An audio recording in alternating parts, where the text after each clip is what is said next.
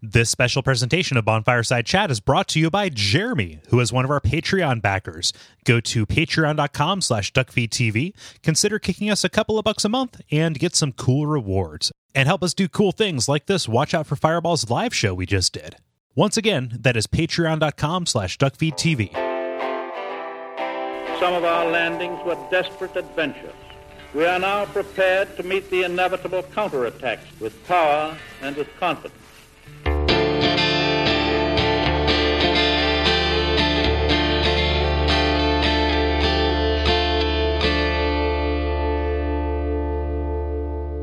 My name is Gary Butterfield. My name is Cole Ross.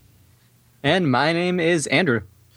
And you're listening to Bonfireside Chat. It is a Cursed Favorite. And this week is our PvP special, focusing on Dark Souls 2. Why not? That's the season that we're in. And as you heard, we're joined by Andrew, who is better known as Mr. I Won't Forget on YouTube. Thanks, Andrew. How's it doing? Not a problem, guys. Not a problem. Glad to be here. Yeah. Yeah, Xander. You, before, when we were doing pre-roll, you asked us how we got our name. How did you determine your YouTube name? That is a pretty good story, actually. It's a relatively long one, but long story short, one of my friends, a good friend, he would always have this party called Nerdfest, and he had literally a wall of TVs. It was actually more like 2 walls. So it was a good 6 feet on one wall, 2 64-inch TVs stacked up in the corner, and then another 8 feet. Double-decker couch, think Lego Movie, but without the feet-smelling issue. Yeah. And he made it like stadium seating. And he wanted me to help him set up the couch because he took it down whenever he wasn't having the party, and help him with some other random stuff before. And he was talking to me about it. He was like, oh, yeah, I get here about an hour before. And I was like, yeah, I'll be there. Don't worry about it. He's like, okay, just don't forget. I need you to be there. I was like, yeah, okay, I won't forget, dude. Don't worry. So I get there an hour after the party started. And he was like, where the hell were you? What were you doing? I had to move all this myself. Good job, mister. I won't forget. And it sort of stuck. No. Nice. Yeah. So most of the people who are listening know your stuff. We've mentioned your videos before, but can you just kind of give a brief history of what you do on YouTube and how you got into it, and kind of your basic how you came to the Souls games? So essentially what I do in my videos, I take weapons essentially at random.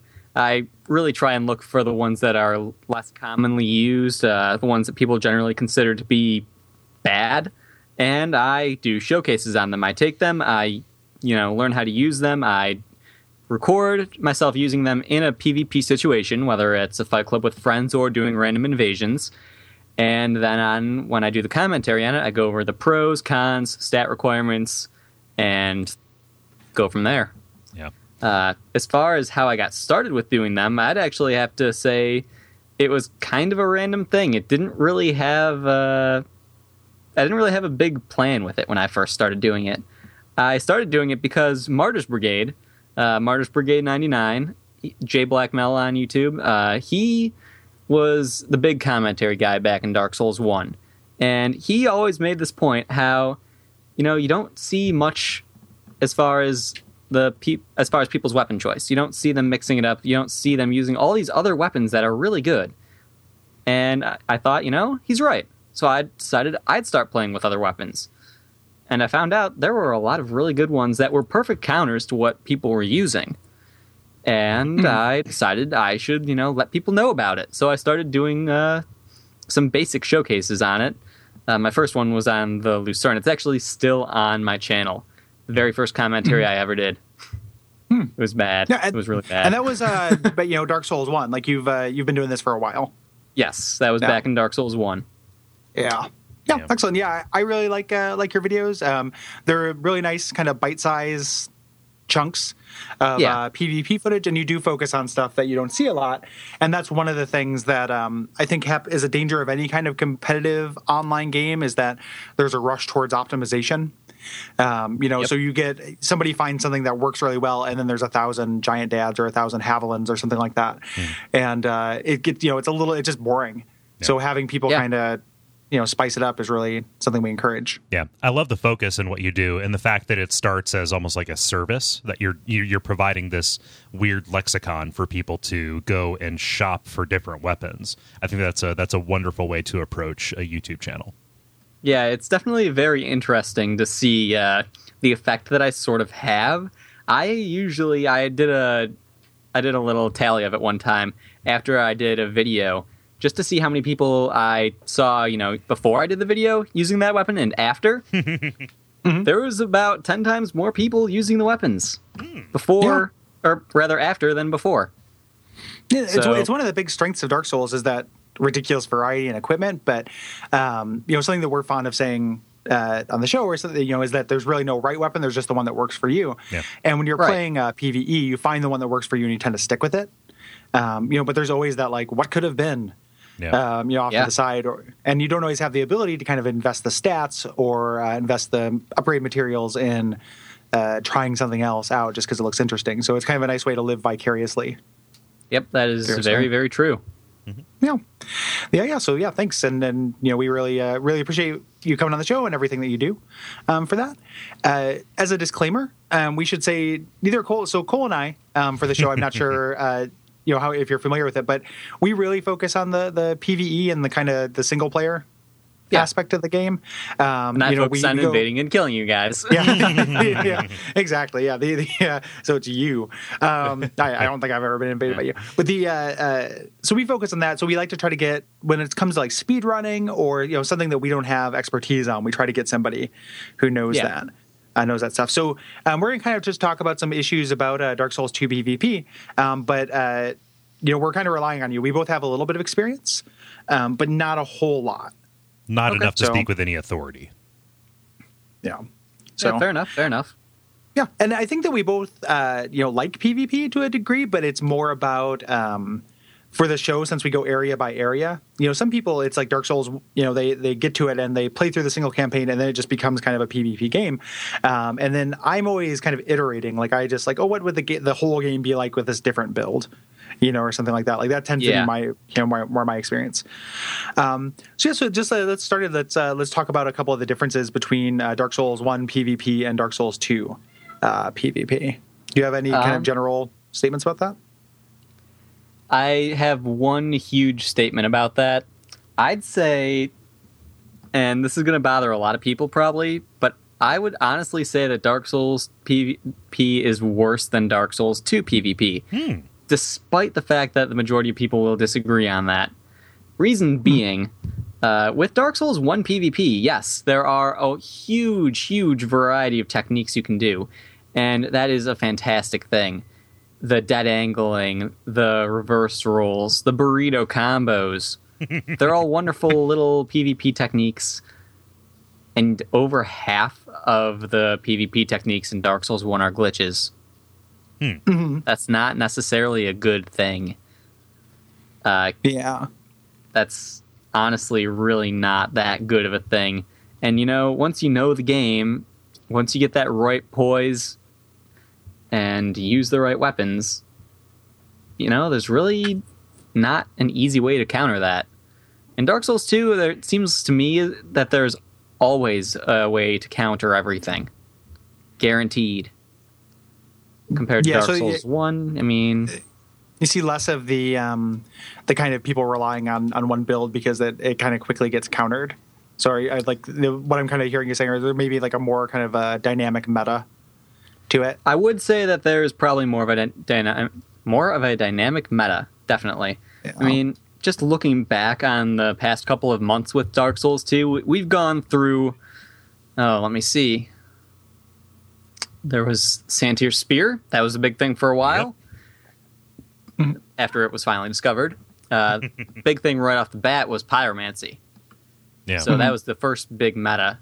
And that was really shown in Mr. Manpants' video. I don't know if you guys have ever seen it, but his video titled Get Good. Pyromancy was the big thing at first.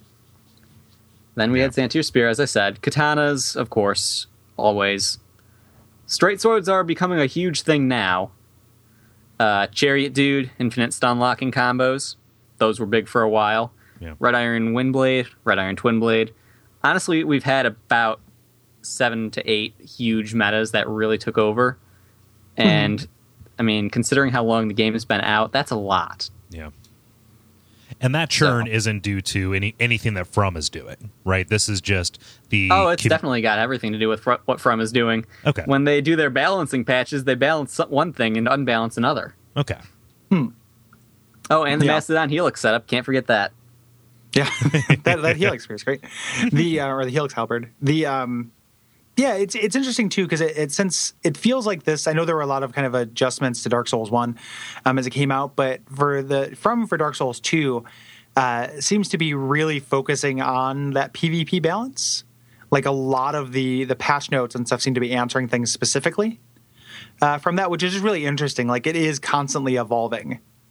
And considering how it seems like From and they hate invaders this time around, it's very interesting that they are fixing and altering so many things that really affect PvP.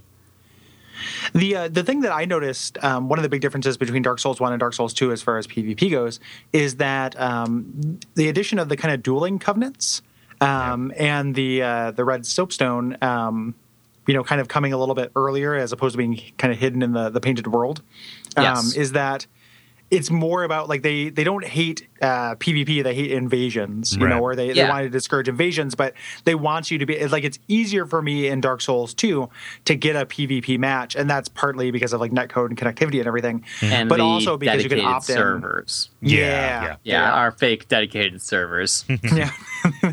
But the part of it is just that the infrastructure is there. It doesn't have to happen as if it's in the wild. Yeah.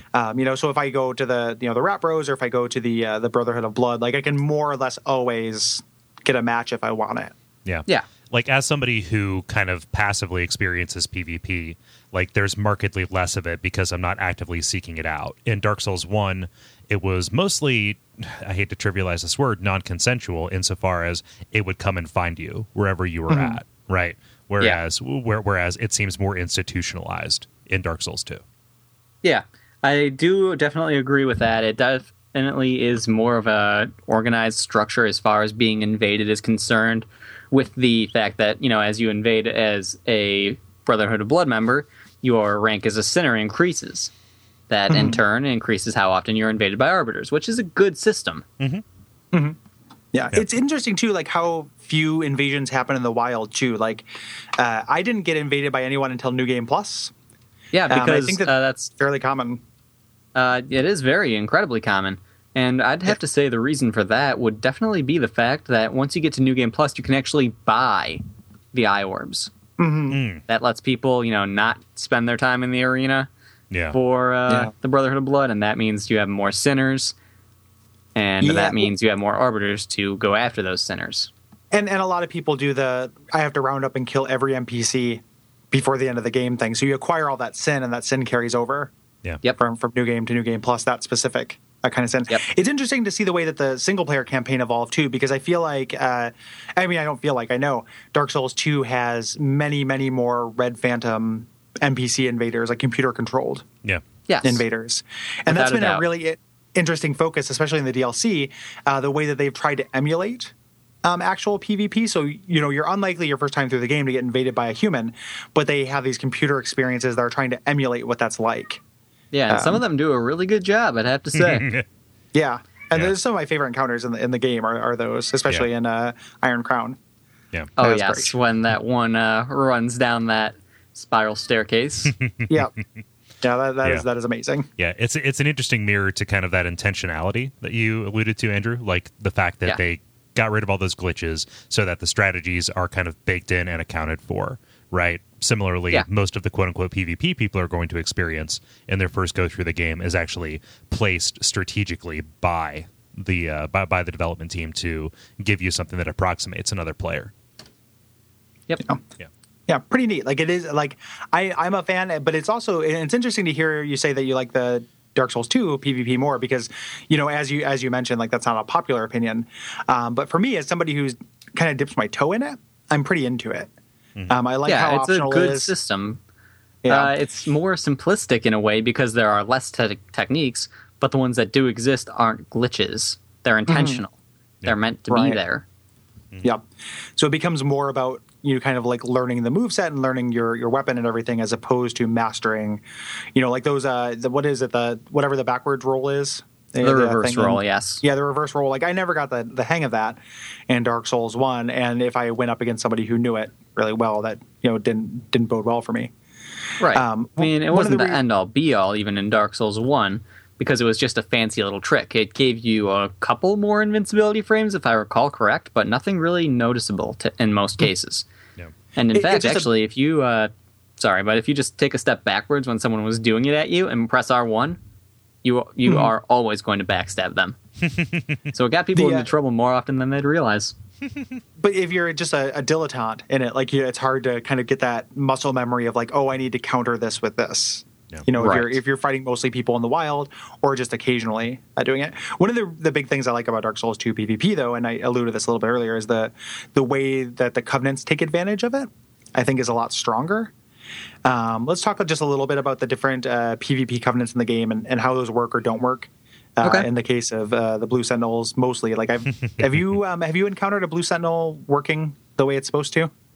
What do you mean exactly?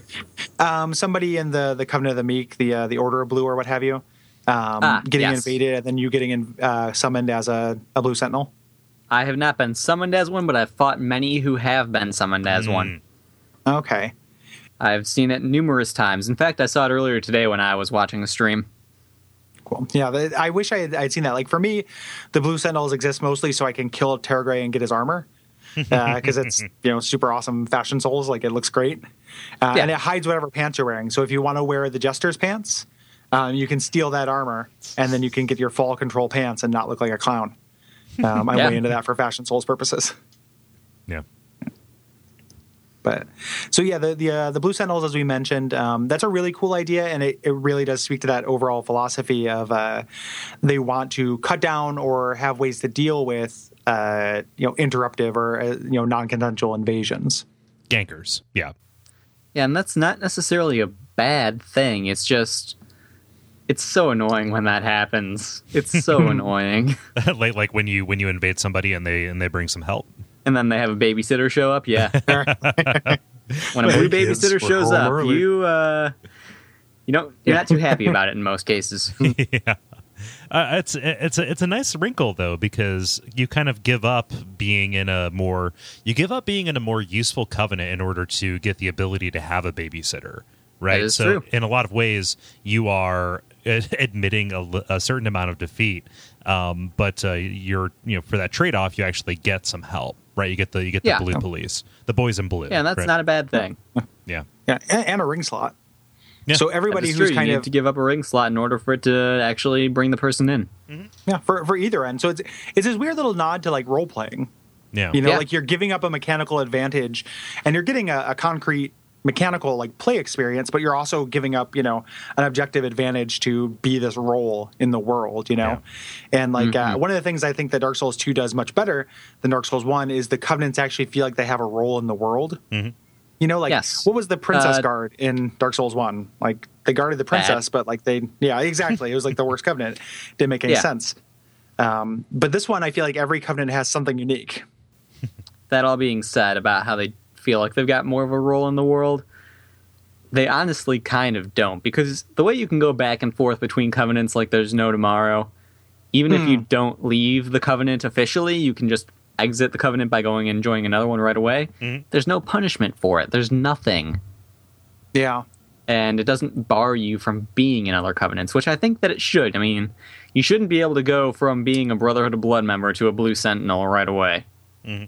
Right? Unless you're playing like the long con, and you're just doing it to like stab other Blue Sentinels in the back. Like, I mean, I did it at first just so I could buy holy water urns. How awesome would it be if there was like a corrupted Blue Sentinel ring, and you could wear it, and when another Blue Sentinel got summoned to protect somebody, you got summoned in as like a purple Phantom to guard the red Phantom from the blue Phantom. I think it would be getting a bit too hectic at that point. Yeah. Who do I attack? Yeah, there'd be lots of phantoms, but that's real fun. And then I noticed that for your videos, like a lot of them are just kind of in the standard PvP zones. More or less. Which is good, like, because you're kind of doing a control group to test a weapon. Like, have you got a lot of experience with the kind of PvP funhouse zones? Like, so either the two rat areas or the Bellkeeper area. I loved the Bellkeeper area. I do. Not a big fan of the rat areas, but the Bellkeeper areas, when the game first came out, I loved them, and I knew what they would become. I knew it. I said it in one of my videos, what would happen to them, and I was right. It became the new forest, inhabited by gankers, and that's pretty much it. Yeah, anybody who's complaining about the lack of ganking forgets that it's just consigned to that one place, or those two places, rather. Yeah. For gankers, not even both of them. It's mostly Belfry Luna, actually. No. I rarely see gankers in Soul. The optional boss from Sunken King. So those are your gankers. Yeah. Pretty much, yeah. I soloed that boss. That was a good time. Yeah, that was a hilarious, this is one of the things we keep saying in the season is Dark Souls 2 is funnier than Dark Souls 1. And the first time I ran into those bosses, I was like, that's pretty good, guys. Yeah. That's pretty good. Yeah, although nothing beats the very first time you walked through that little pond, for lack of a better term, right by Firelink Shrine, and you heard snoring. Yeah, that is excellent. The Rat Bros, I ended up kind of liking just because it's so goofy, which I could also see, if you're super serious about PvP, you don't like that about it. But for me, where I'm I don't, I'm not that invested in my win-loss ratio or anything like that. I thought it was a really fun twist on the formula. Yeah. And then the one thing with the Bellkeepers too is having that bell there and having to guard the bell. I always was expecting more organized kind of capture the flag style thing. You're going to invade and try to get to the bell, and some people are going to try to stop you from getting there. And but that never actually materialized. But I always wondered if that was the intention. No, it's stop the person from getting to the bell at all costs. Sort of thing. Or stop them from continuing to live at all costs. Yeah, just get them. That's the same thing essentially, isn't it? Yeah. Well, dead men ring no bells. That's how the saying goes. If you just cut their hamstrings, they won't be able to walk to the bell, but you can keep them alive. But they'll try and crawl, so you just need to make them stop in general. Yeah. You just put the bells up on a high shelf. Yep. and then just lock them in a misery-esque mansion of sadness. Why does everything go back to Misery? Because it's a great movie. I know, right? Yeah, it's a useful reference. Whenever anyone gets hobbled, I can't see or think about hobbling without thinking of Kathy Bates. Yeah, hobbling a guy. Another terrible T-shirt, Hobble Goblin. It's Kathy Bates. Oh, sure. Yeah. Yeah, dressed up as the. We have this idea for this terrible T-shirt company where it's just all the worst pun T-shirts, and then we would just make it and make money off it. But we don't like the T-shirts; they're just dumb puns. So the name of the company is Terrible Shirts for You Assholes, and we probably wouldn't make it because it'd be really mean. Right. It's just a running joke. Yeah, it doesn't stop us from dreaming. Yeah, we're just goofing, goofing. Yeah. I like how with the Blue Sentinels with the dueling areas though. I love how that's just kind of set up continuously. Most of the PvP I've done in the game has been for the Brotherhood of Blood. Yeah. Because there's no item requirement. You just pop in. Right. That's one really annoying thing about the Blue Sentinels that I don't really think is a good thing. I don't know. I honestly think that there should be a regular orb. A regular invasion orb for each covenant. That's that's my opinion on it. Really surprised that there isn't, because isn't the cost when you can buy the cracked blue eye orbs, isn't it pretty prohibitive? It's $10,000 per orb. Same for buying a red. Yeah, that's expensive. It is, and at Soul level 150, which was our supposed meta when we first got started with this game for PvP. When you kill someone else who is at level 150, you don't get enough souls to cover the cost of an orb. Huh. Yeah, that sucks. You get about 3,000 souls. So when you say the supposed meta, I've always been laboring under the assumption that 150 is the target. Has that changed? Am I belying a profound amount of ignorance here? I still prefer 150, but because the game and the matchmaking system is soul memory based and not soul level based, a level 150 can fight an 838. That's not unreasonable, and I've done it. It's not enjoyable either, for that the record. But we that being said, or go ahead. I don't like losing sight of what my build actually is. I like the idea of having a specific build for a specific thing. And if I keep leveling, then it's not a build. Yeah. Yeah, the jack of all trades. Yeah. Yeah. And master of them all. Trades. Yeah. I prefer to be the jack and master of all trades. The jack master is what they call me. It's gross. We should probably talk a little bit about soul memory because we haven't brought that up in the episode because it's not that relevant or it's not relevant at all to PvE. But that's can you kind of just summarize that difference between Dark Souls 1 and Dark Souls 2? Soul memory sucks. Done. Yeah. Honestly, it's a good system. And hear me out on this, because a lot of people, when I say it's a good system, they'll immediately be like, oh, nope, not listening, you're wrong. Totally wrong. So level best level. No. It's a good system for a time. Now, my personal belief is that soul memory would be best if it only affected new game. Because what soul memory was done, the reason soul memory was done, what it was done to accomplish, is to cut down on people taking advantage of lower levels. Yeah. And people who are new at the game. Right. Well, I mean, it does that job. It does that job really well. The only people who are able to take advantage of low levels now are those who, use a mule or use a save editor. Right. So that's still a lot of people, but with soft banning, that's taking care of a lot of that as well. Yeah. So when you outlaw SL-based PvP, only outlaws will have SL-based PvP. That is true. Is that what you're saying?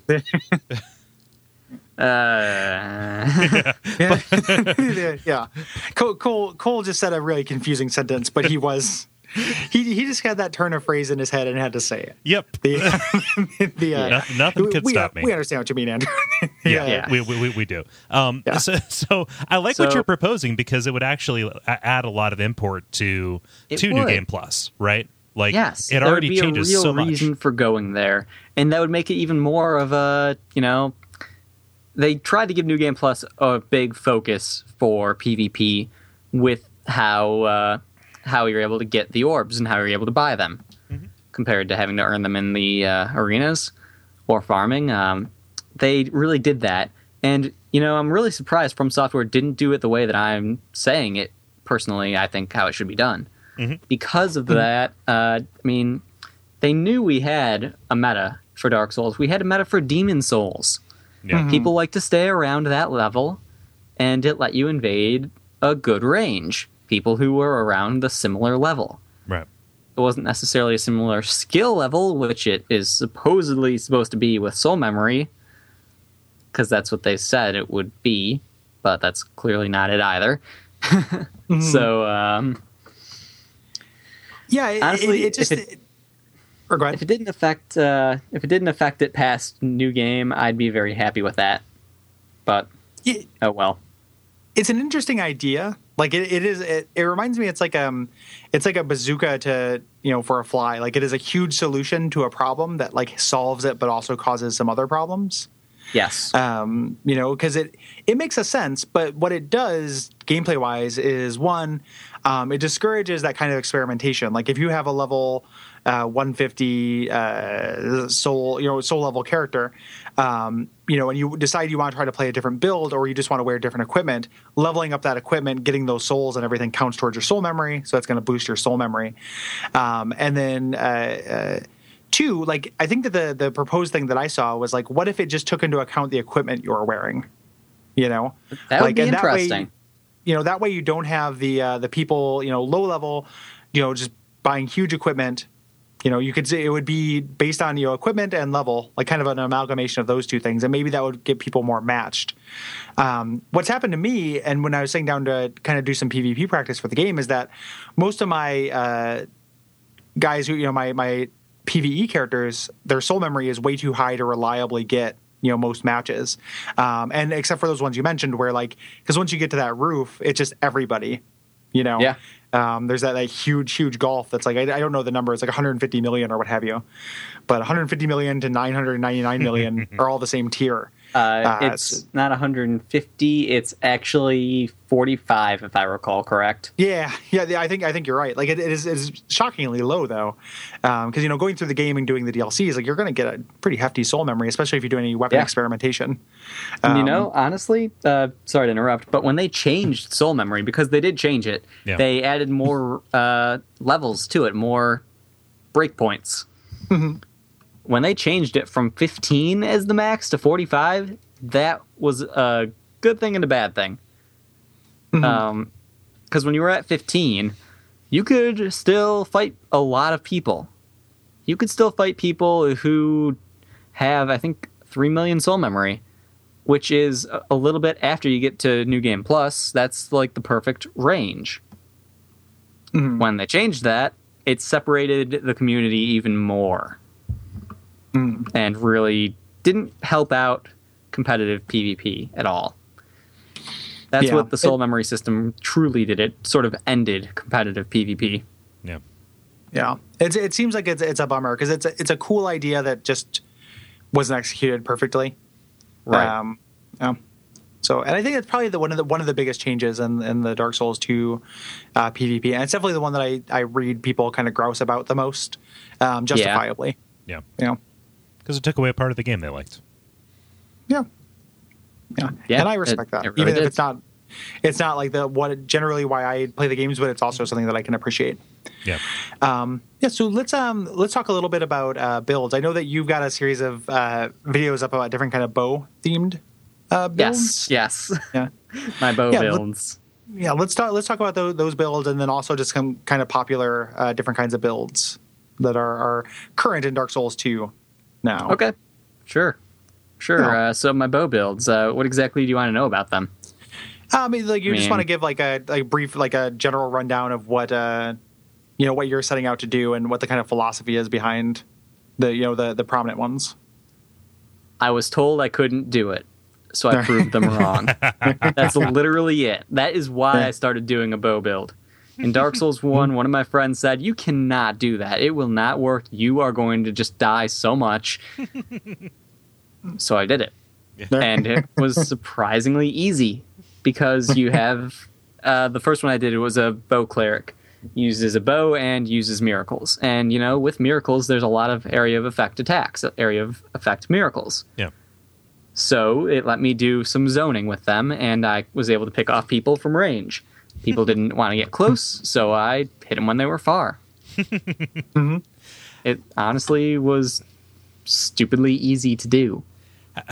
Even without Wrath of the Gods, I was still able to successfully do it.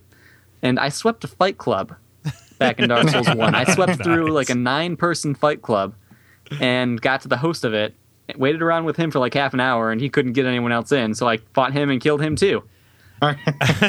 How much of that success has to do with the fact that people don't really know how to react to it? Because I could see a fight club be... Okay, cool. All of it? Because if I was invaded by a bow guy, I wouldn't know what the fuck. Yeah, that's how it was with Dark Souls 1. No one knew how to counter it, and that was pretty much it.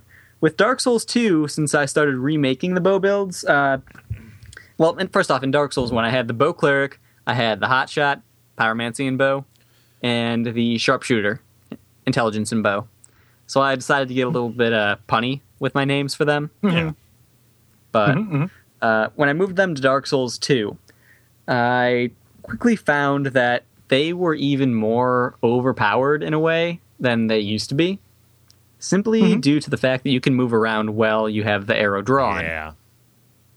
That helped out the mobility of them a lot. It helped me save my stamina, and there are a lot more area of effect spells in Dark Souls 2 than there were in Dark Souls 1, it seems. Yeah. So especially with hexes. Yes. Yeah. And that led me to add a new bow build, a Shot in the Dark. Yeah. That's so good. Yeah, it is interesting the way, like, because there's like a concentrated effort, it feels like, in Dark Souls 2 to make more of those niche builds kind of viable. Yeah. For both PvE and PvP. And you can definitely see that in the way they changed bows. Yeah, and it's what? So what is the right now? What is the giant dad, or what is the thing you always see? You're more likely to be invaded by, most likely.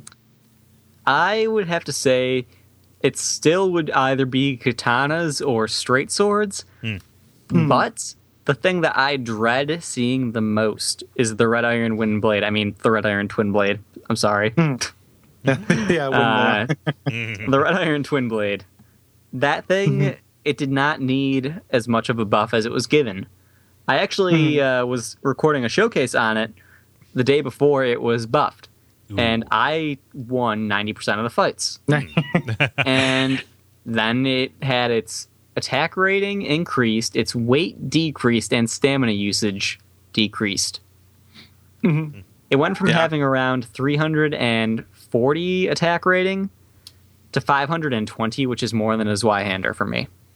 Yeah, that's really crazy. Yeah. That's a lot. And the regular twin blade is pretty garbagey. Like, that is hard to use. And I wasn't against twin blades in general.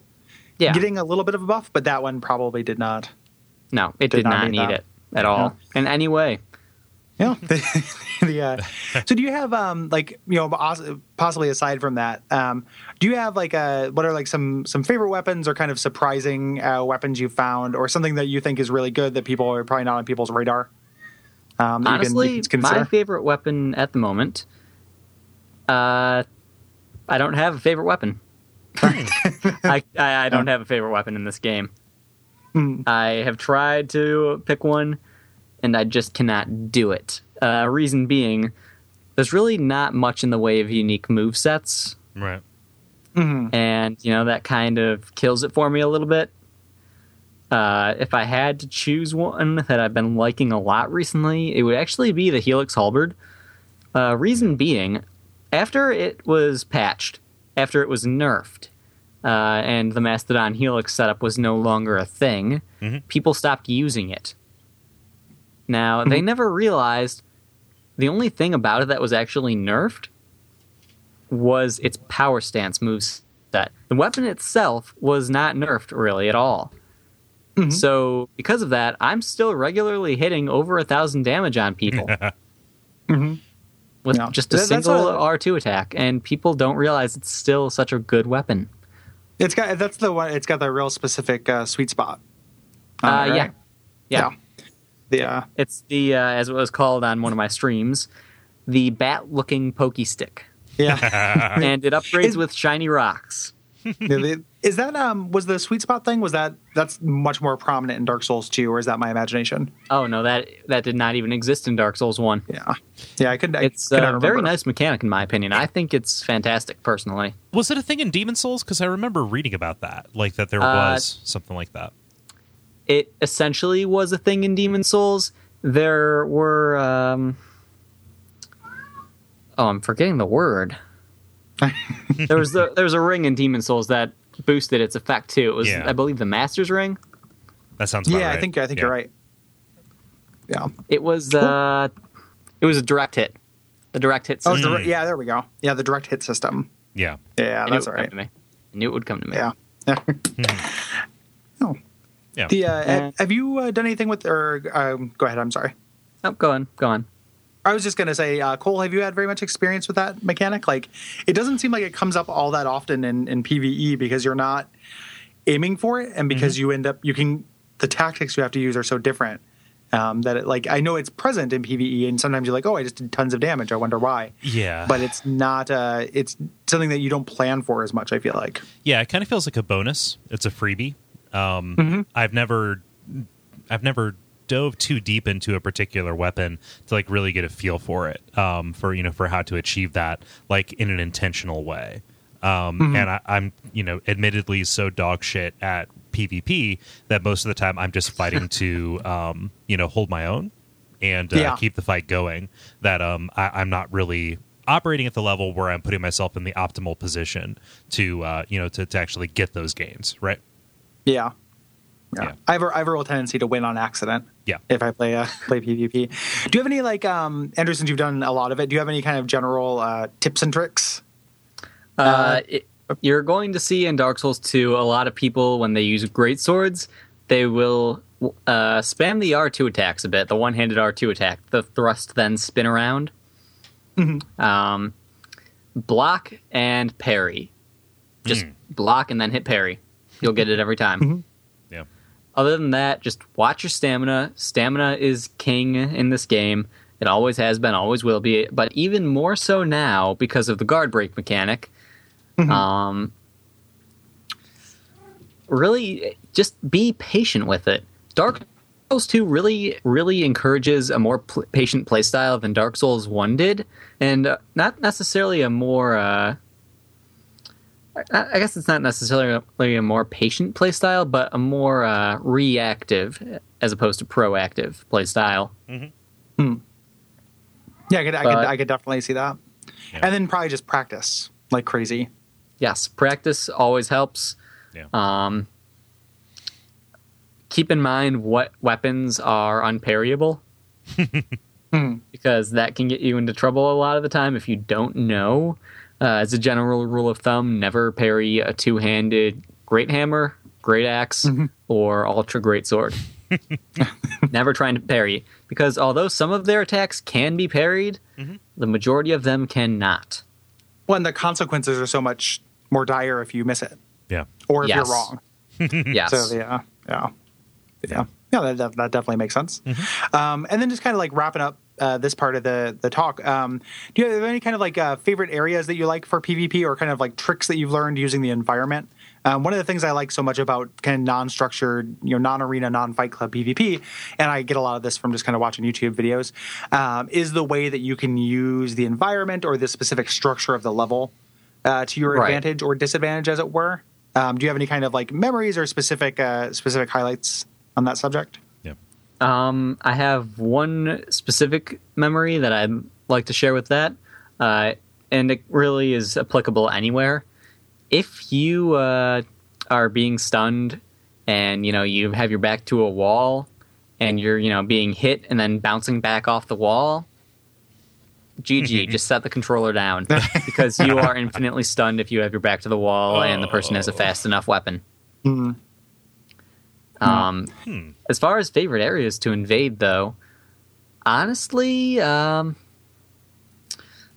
would have to say that my favorite area to invade in this game would probably be either the Lost Bastille or Earthen Peak.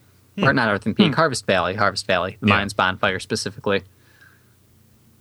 Okay. But I don't know, I like the way that those areas look, I guess. Is what it comes down to. And, when you're in the Lost Bastille, chances are I invade from Macduff's Bonfire quite frequently.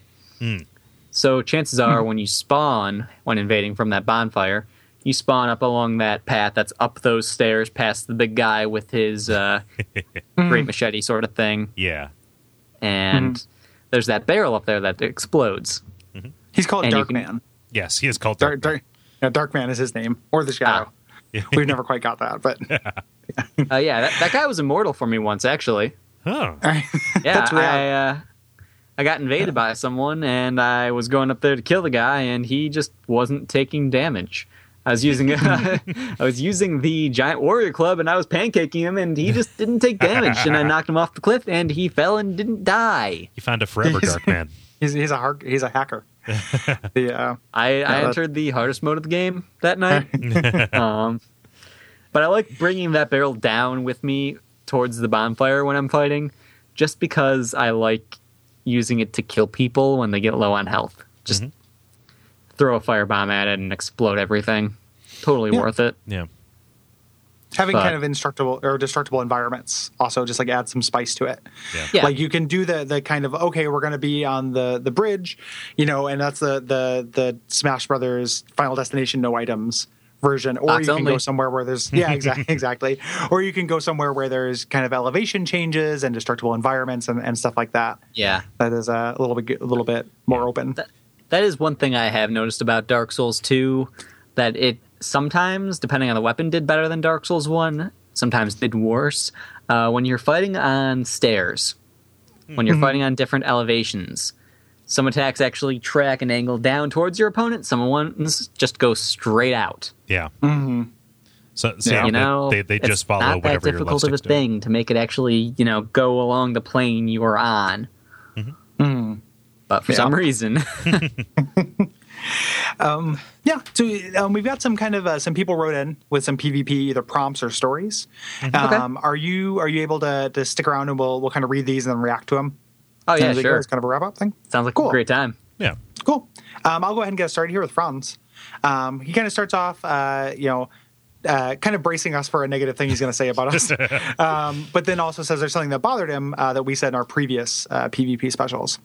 And he says, I find these games to be pretty difficult. For some encounters, I need to prepare, to farm, and in the case of Dark Souls 1, to sacrifice some hard-earned resources to become human. Since I only have time during the evenings, this can take up to a week for preparation, and then some asshole appears and one-shots me in the back. You guys tell me that's okay to do that because the developers put it in the game. First, you're talking about the same developer that thought the Gaping Dragon would be a fun fight. Second, it's never okay to ruin someone else's fun on purpose. The only ways you can do that is either because you lack empathy for the victim or you enjoy other people's humiliation and suffering.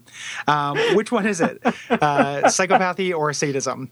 To make matters worse, you guys, this is harsh. To make matters worse, you guys claim that it's not that important and that I should let it go.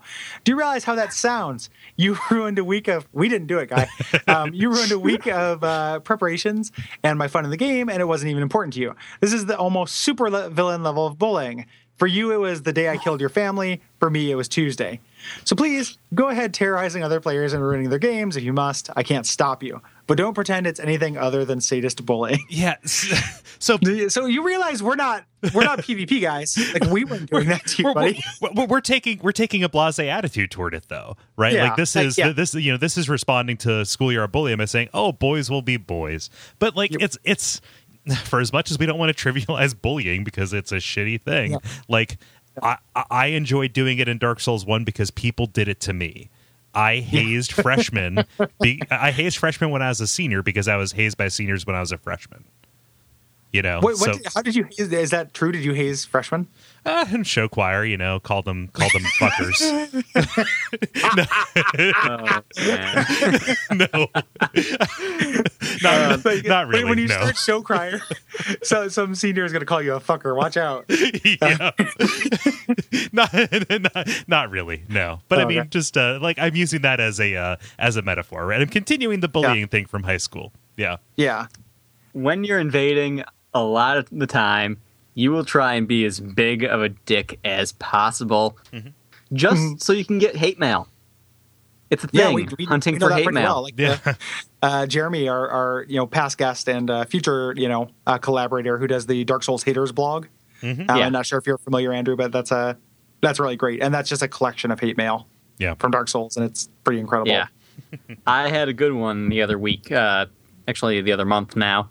I was streaming and I invaded. It was in Dark Souls 2. I invaded the Sinner's Rise, and I fought this guy and his Phantom Man, Lucatiel. He had her summoned, and I was actually on the Bow Cleric at the time, and I won. I scared one guy, I spooked him, and he ran off the edge. I used Force to knock Lucatiel off the edge, and I chased the other guy back, and he trapped himself up in a corner, and I didn't let him out. So he sent me hate mail, swearing and this and that and the other thing. I was on my adventure build. My adventure build. It's an RP server. So I proceeded to invade him and kill him and his friend 3 more times. Yeah. Now, that's just it. Random invasions are random. People don't exactly get that all the time. And, it's not like we choose who we invade. But if we can invade the same people after hate mail, it just makes it even sweeter. Yeah. I don't know if this is an Outlook thing, but for me, whenever I've been invaded and somebody is, just completely ruined by night, it's never been anything that I took entirely too seriously. In fact, usually it gives me a story to tell, and I just kind of laugh. But I'm not coming from the same position that Franz is coming from, right? Yeah, clearly. He had to prepare a week to get good. Yeah. To get that rather. To get I think he's just talking about getting humanity, which he's farming for specific runs or something like that, which is like, I'm sympathetic to that. Like when I first started playing Dark Souls 1, like I had a real problem with invasions and I was like, what is this even in the game for? This is nonsense. I remember like very specifically, I told this story in the first season one, like getting invaded at the bottom of Blighttown, like a stone's throw from the bonfire, and being so mad because it had taken me so many tries to get there. But at some point, I just kind of like, that could have happened, or I could have gotten toxic by some rando guy. Like it didn't just happen enough to make me that upset. To where like I just kind of got over it. I'm not trying to say like if this legitimately upsets you, Franz, which it seems like it from your email. I'm not just trying to say like get over it, bro. Yeah. But it's a relatively it just didn't bother me that much. You know, like it just grew not to bother me. Yeah. And I get it. Like I get why it does. But in Dark Souls 1, you cannot go human, and if you do go human, you should have help with you, which gives you a big advantage. In Dark Souls 2, you can burn that effigy at the bonfire. And lower your, moves you to the bottom of the invasion queue. You're very unlikely to get invaded. So there kind of are mechanics in place to prevent it if you don't, don't want to if you're going to be human, then have a reason for it. If not, stay hollow. You don't get that much of a penalty for Dark Souls 1 misses that we're talking about. Yeah. Yeah. Well, I mean, I get it. Like, I understand why it's happening. But I think that it's just like I came to. Like, I don't have any advice for it. Yeah. And also, it's funny because you just keep saying, like, we're doing this and we're bullying you. Like, we're totally not. We're just, we are just saying boys will be, red phantoms will be red phantoms about it. But we had to get there. They want some blood. Yeah. Yeah.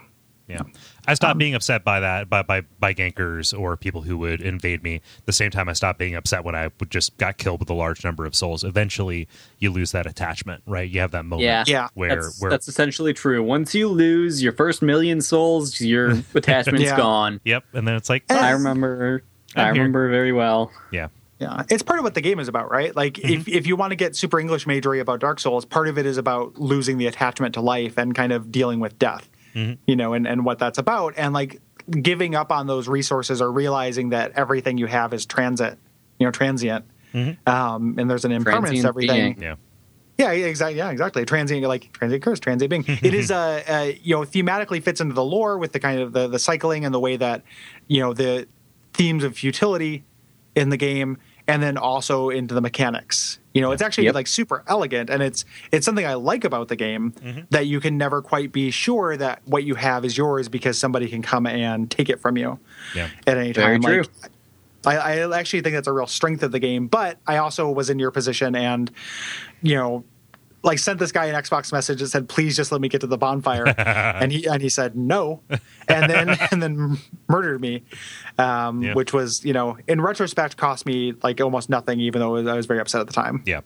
Everybody has fun in their own way. The problem with invaders is the person they're invading might not want to have fun by being invaded. Yeah. But again, there's they set up those systems to ameliorate that if you'd like. Yep. So you do want to read Robin's statement, Cole? Yes. So Robin writes in via contact saying, I am hopeless at PvP. This is Robin, not me, although I am hopeless at PvP. He continues, I have an uncanny knack of snatching defeat from the jaws of victory whenever I invade or am invaded by others. So when I was yet again swiftly dispatched during another failed PvP invasion, I had to laugh when I received a message from my destroyer. Nice try, Buster. Buster? Clearly, I'd invaded a 1920s bootlegger or something. But really, he'd given me far more credit than I actually deserved. I like the idea of gentle hate mail.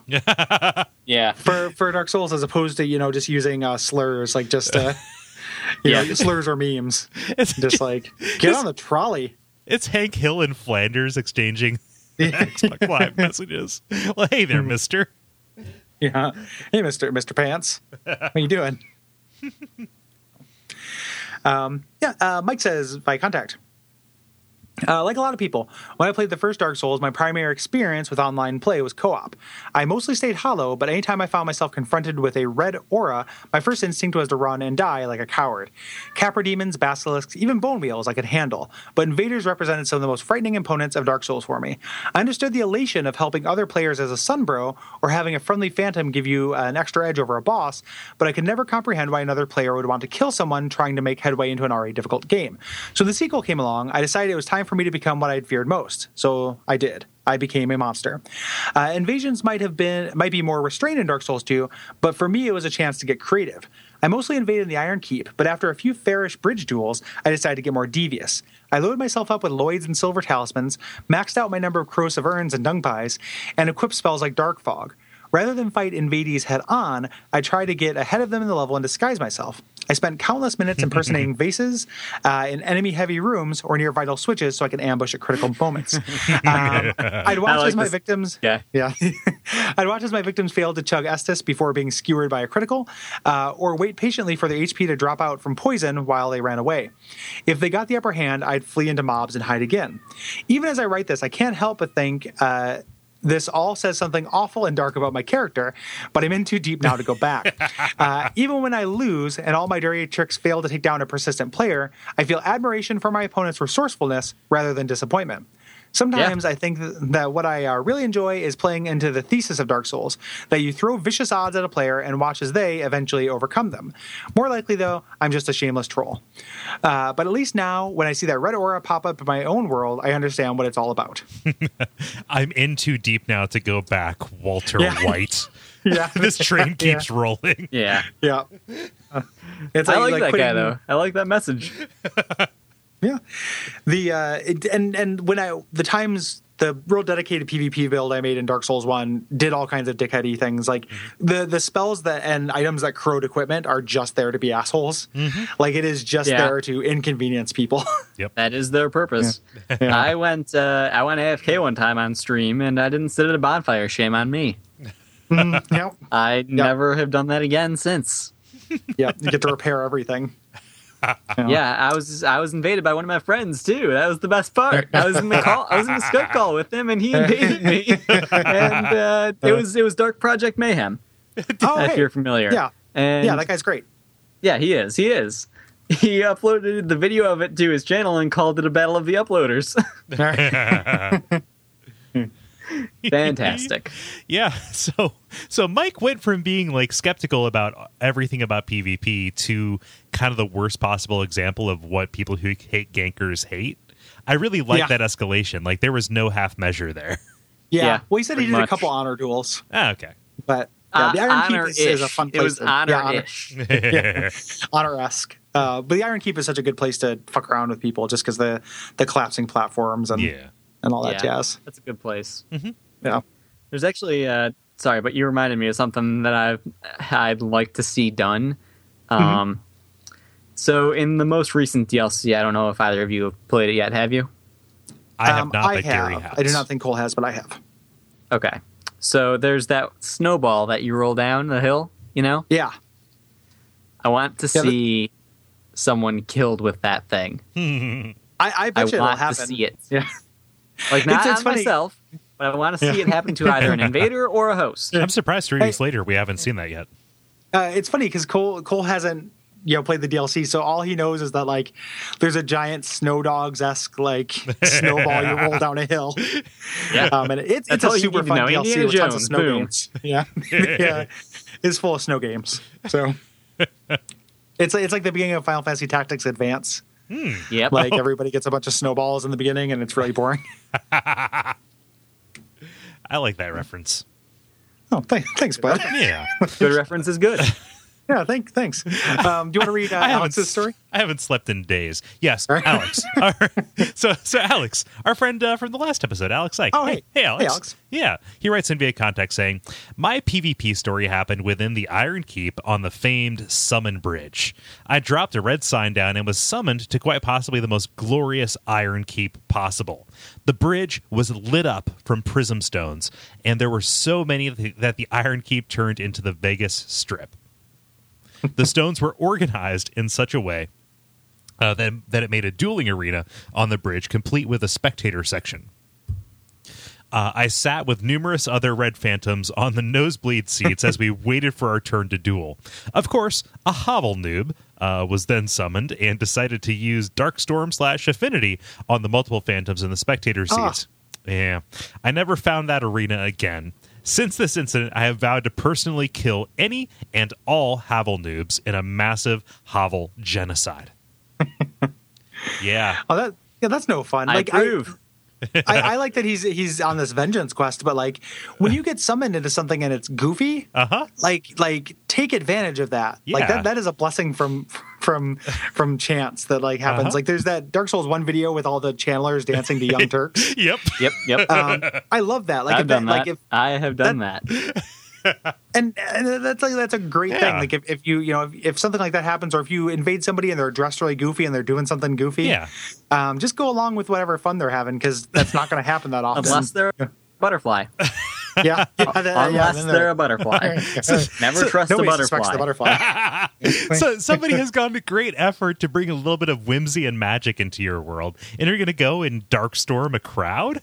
What are you doing? Like, do you have no heart? Yeah. Come on, Bad Havel. Honestly, that sounds like something that Mayhem would do, though. To be perfectly honest. I mean, it's kind of funny what that Havel did, but not really. It is kind of. But the way he would do it is he would be in some kind of theme get up. Yeah. Yeah, because that's the way Mayhem does it. It's always the butterfly. Do you guys know how he got started with that? I don't know if he's ever told the story of that on his channel. How is that? This was my fault. It's my fault. I unleashed the butterfly on the world. That is a wonderful way to begin a story. I set Mothra free. So, now Mayhem, he lives over in the UK, and they got the game 3 days later than we did over here in the US. As such, I had already been playing the game, and when I went to pick up my copy of it on day one, the dude who was at the store actually recognized me and gave me a copy of the guide so I could, figure out where to get all the weapons. So I was looking through and looking at the armors, because I didn't use it for the game itself. I just, stuck to the back of the guide, looked at the armors and weapons. I was looking through the armors and I saw the Moonlight Butterfly set. And, throughout this time, we were working on the Firelink channel. It's a small little thing. It's not very popular, and we've been on a bit of a hiatus from it. But it was a collaborative effort between myself, Mayhem, Mr. Manpants, Skies, and FPS Snake. And everyone who, was playing the game, it was everyone of us except for Mayhem. We got him all excited and everything about this Moonlight Butterfly set, saying how it was such an awesome-looking set, and it would be his thing, and he would love it. and it was it's the Moonlight Butterfly set. We know what it is now. But we just built his hopes up for it, and he was like, how do I get it? As soon as he got his hands on the game, he wanted that set. He wanted to see it. So we told him how to get it.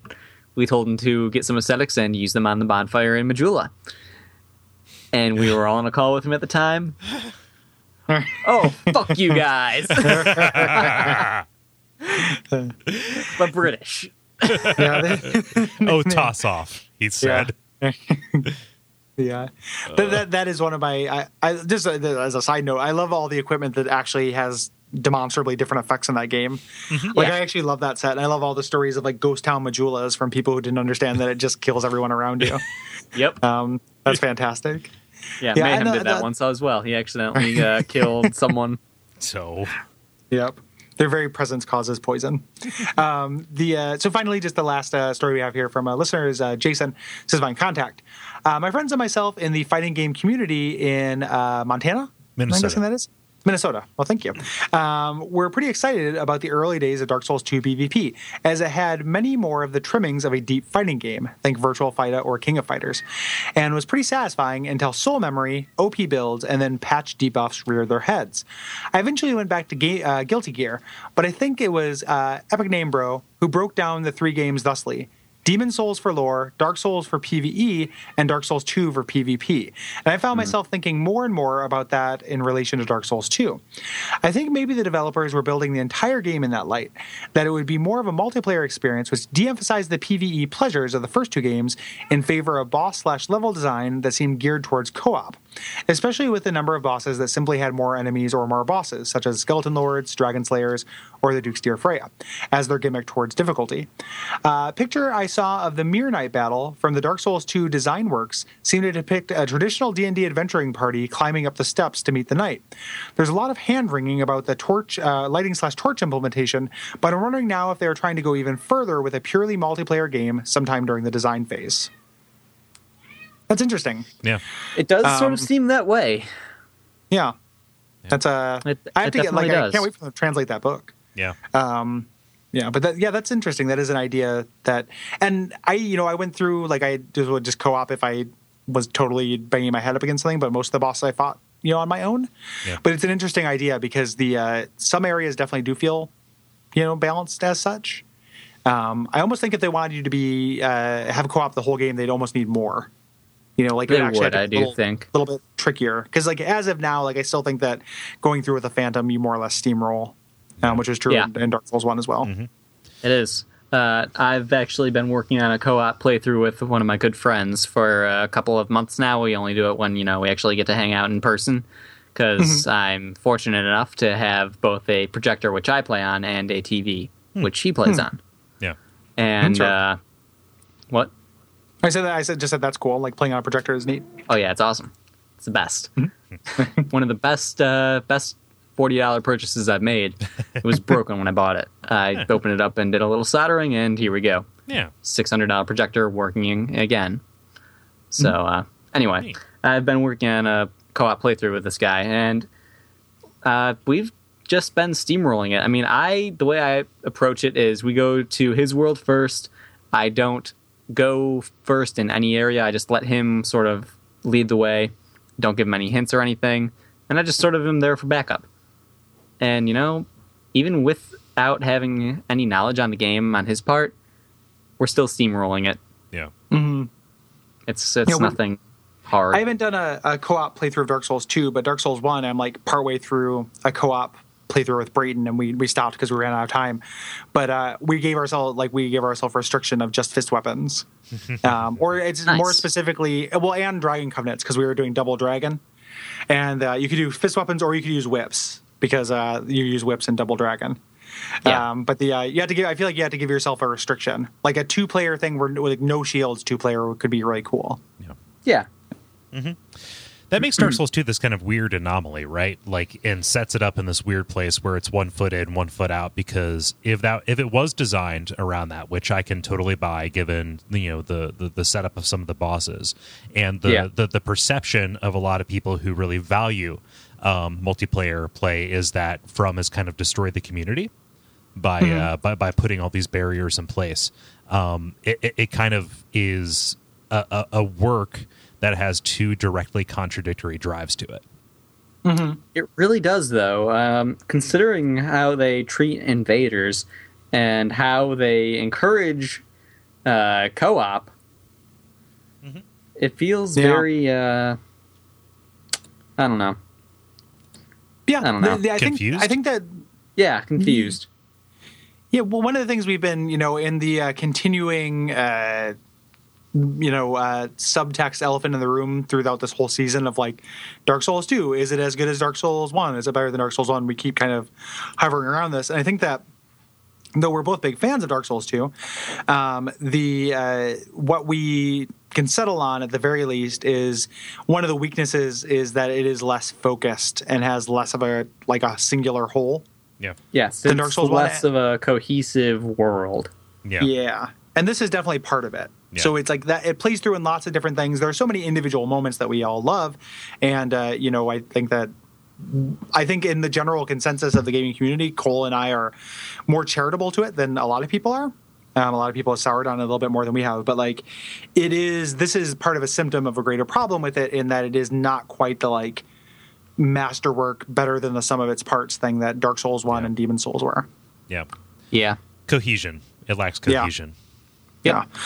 While simultaneously being amazing and excellent. Yeah, and yeah. It's a great game, but as far as the Souls games go with their world, when you think of the world of a Souls game, mm-hmm. you think of a complex level design. Despite, even if the game itself as a whole doesn't have a huge cohesive element to it, think Demon Souls with the Nexus acting as a midpoint. It's not open. It's not cohesive between each area. Yes, you've got that one center point, but you know what I'm getting at? Yeah. Despite it's for sure spatially incohesive, but it's also incohesive in some other ways as well. Yeah. Like right. Even piecing together the lore has been kind of a frustrating experience because of random haphazard enemies and the like. Yeah. Yeah. You know, Grave Wardens in Earthen Peak. Yeah. We saw that. So. What's with that? Seriously. Yeah, they will go to any length to hunt down people who defile the grave. So that was the best we came up with. I don't know if we solved it. We made a sorry excuse for it. That's honestly the best reason I could come up with. Way to blow up my fucking spot, man. Yeah, that's well, you didn't solve it. I know. I didn't somebody write in. I'm blowing up some guy who. No. It says somebody didn't write in. That was put together from the descriptions in the guide. Okay. I also wasn't serious about that. So okay. Well, you get blown up. So I think that's probably good for our PvP thing. Thank you everybody who wrote in for that. We really appreciate it. And thank you, Andrew, again. Oh, it's not a problem.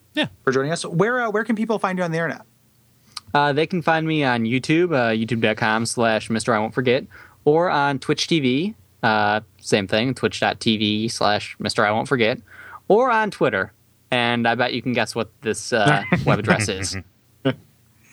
I recommend it. Like I like how the videos are super efficient. Like it is a bite-sized chunk of what you need to know about the weapon, and I really like the kind of taxonomical approach that you have to this. It's very it mirrors our own in a different way. It's like you're like the PvP version of us, where like we go area by area and examine the area, and you're going like weapon by weapon and kind of breaking down this part of the game into a granular experience.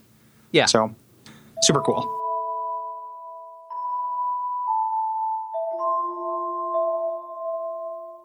Yeah. So Andrew had to go, but we have a couple things to talk with you about. Yeah, we got some announcements. It's been a long time since we recorded because we were working on the Portland Retro Gaming Expo with Watch Out for Fireballs, which was a success, massive success.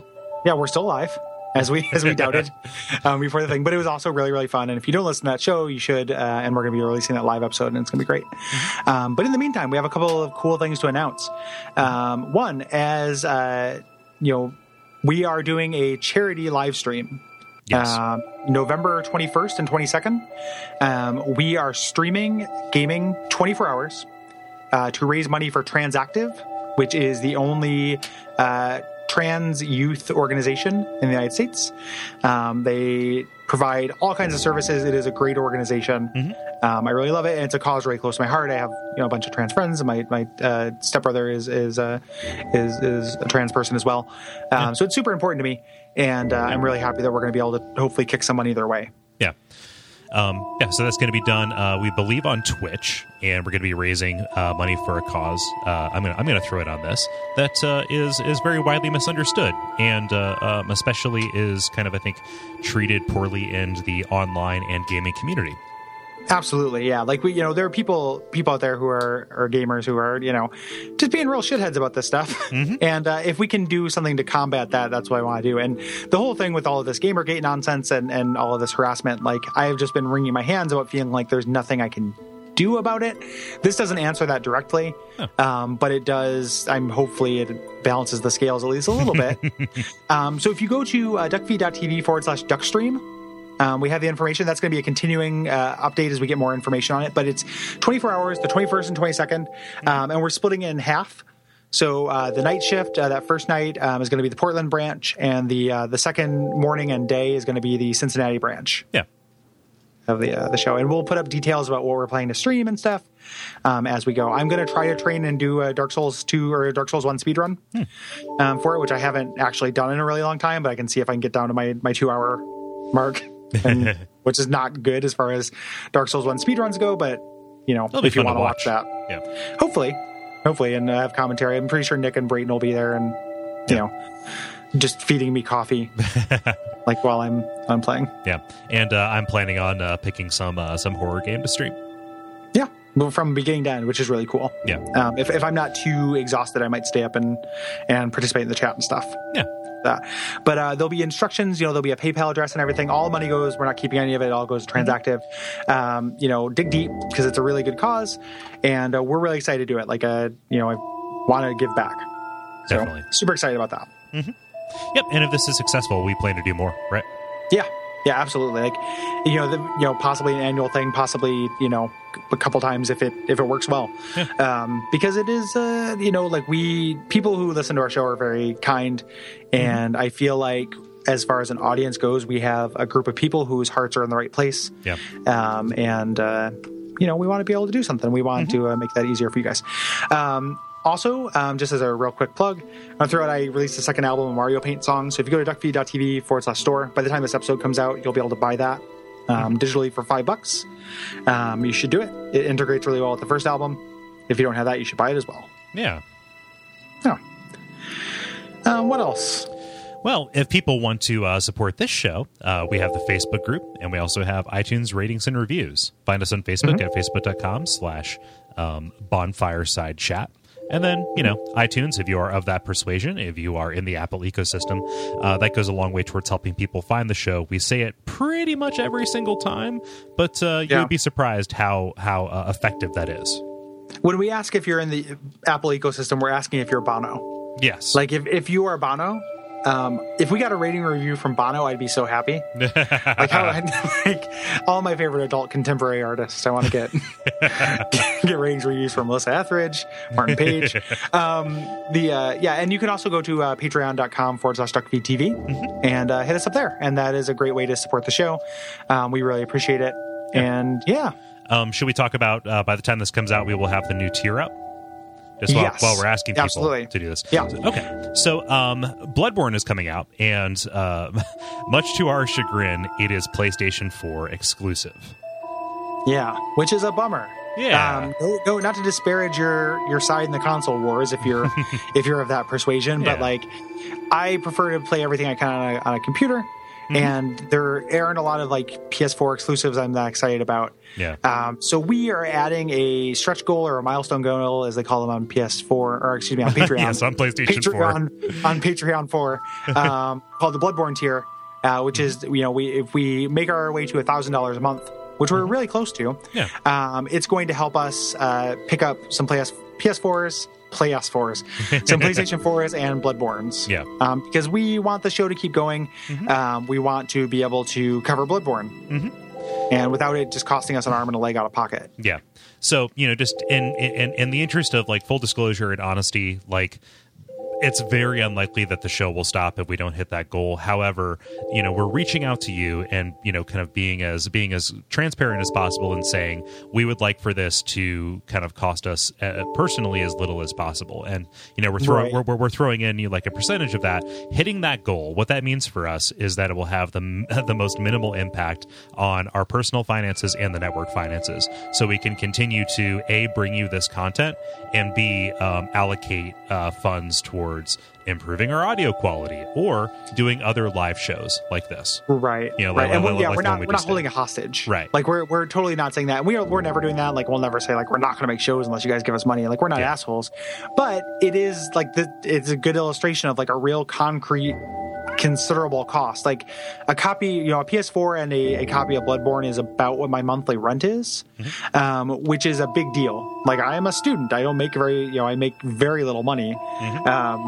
It is a huge, like that is a huge expense for me. Like I'm in an economic position where I have to actually look at that and think, that's worth considering, Yeah. So we would do it. I would swallow it because I love doing the show and I want to play the game. But if you guys are willing to help out, who are listening to Bonfireside Chat and kick up an extra couple bucks, that would be awesome. Yeah, we would really appreciate it. And, we totally understand if, us asking for toys is a little weird because we feel asking for toys. Yeah, we are asking for toys. But if they're toys that you like listening to us talk about, do so. And if you can't do it, no big deal. Yeah. We still love you. You listening is pay enough. Yeah, absolutely. I think that's probably about it. Just about. Thank you, everybody, for sticking around through this kind of action-packed admin section. We're going to be back next time, joined by network friend, good friend. Got to spend some time with him this past weekend, Nick Glauber. Yeah, he's a delightful human. Yeah. You may know him from Check It Out, Comrade. And we are going to be talking about the memories. So the three Giants memories and the Covenant, the Pilgrims of Dark. Yes. Covenant. So the Chasm of Old. So it's going to be a little bit of a weird episode, but it is going to be fun to do these, not optional, but like some mostly optional areas and kind of see how, and we'll talk a little bit about, mostly it's, I imagine about 45 minutes of how weird it is that Ben Hart can travel back in time to memories. Yep. So That's what we're going to talk about. I'm already working on so much material. Yeah, it's like our Ben Hart bits. Joined by Nick, and that's going to be just in a week's time. There's no extra episode or appendix for this episode. Yep. So we will see you then. Yeah. Umbasa. Umbasa.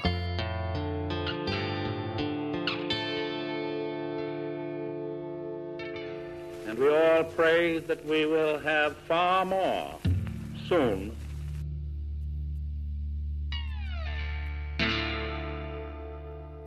And if I end up doing an attic or garage or something like that, I am definitely going to get a little mini fridge for. And I hate the term, but for my man cave. Yeah, I did a Coors sign. Yeah, I love exactly. my cave. I love it. I definitely love my cave. I'm way into caves in general. Yeah. Caving. Stalactites and stalagmites. Yeah, spelunking. Yeah. Spelunky. Spelunky, a good game. Yeah, good game. Transition. Segueing it back. Yeah. Bringing it back. Yep. The Descent, good movie about caves. Yeah. The Cave, good game. Cave Story. Cave Story, also good game. Cave Story, also good game. Never Ending Story. All right, movie. Good. Yeah. Never Ending Nightmares. Okay, game. Yeah. Okay, game. Yeah. That's pretty much what the show is. I'm going to say my name, and then we're just going to free associate games and movies for about an hour. And then, we'll edit it in the bongos later. Yeah, and then we'll edit it so it sounds like we're talking about Dark Souls. Yep. B is a never-ending nightmare that you spelunk into. So, cool.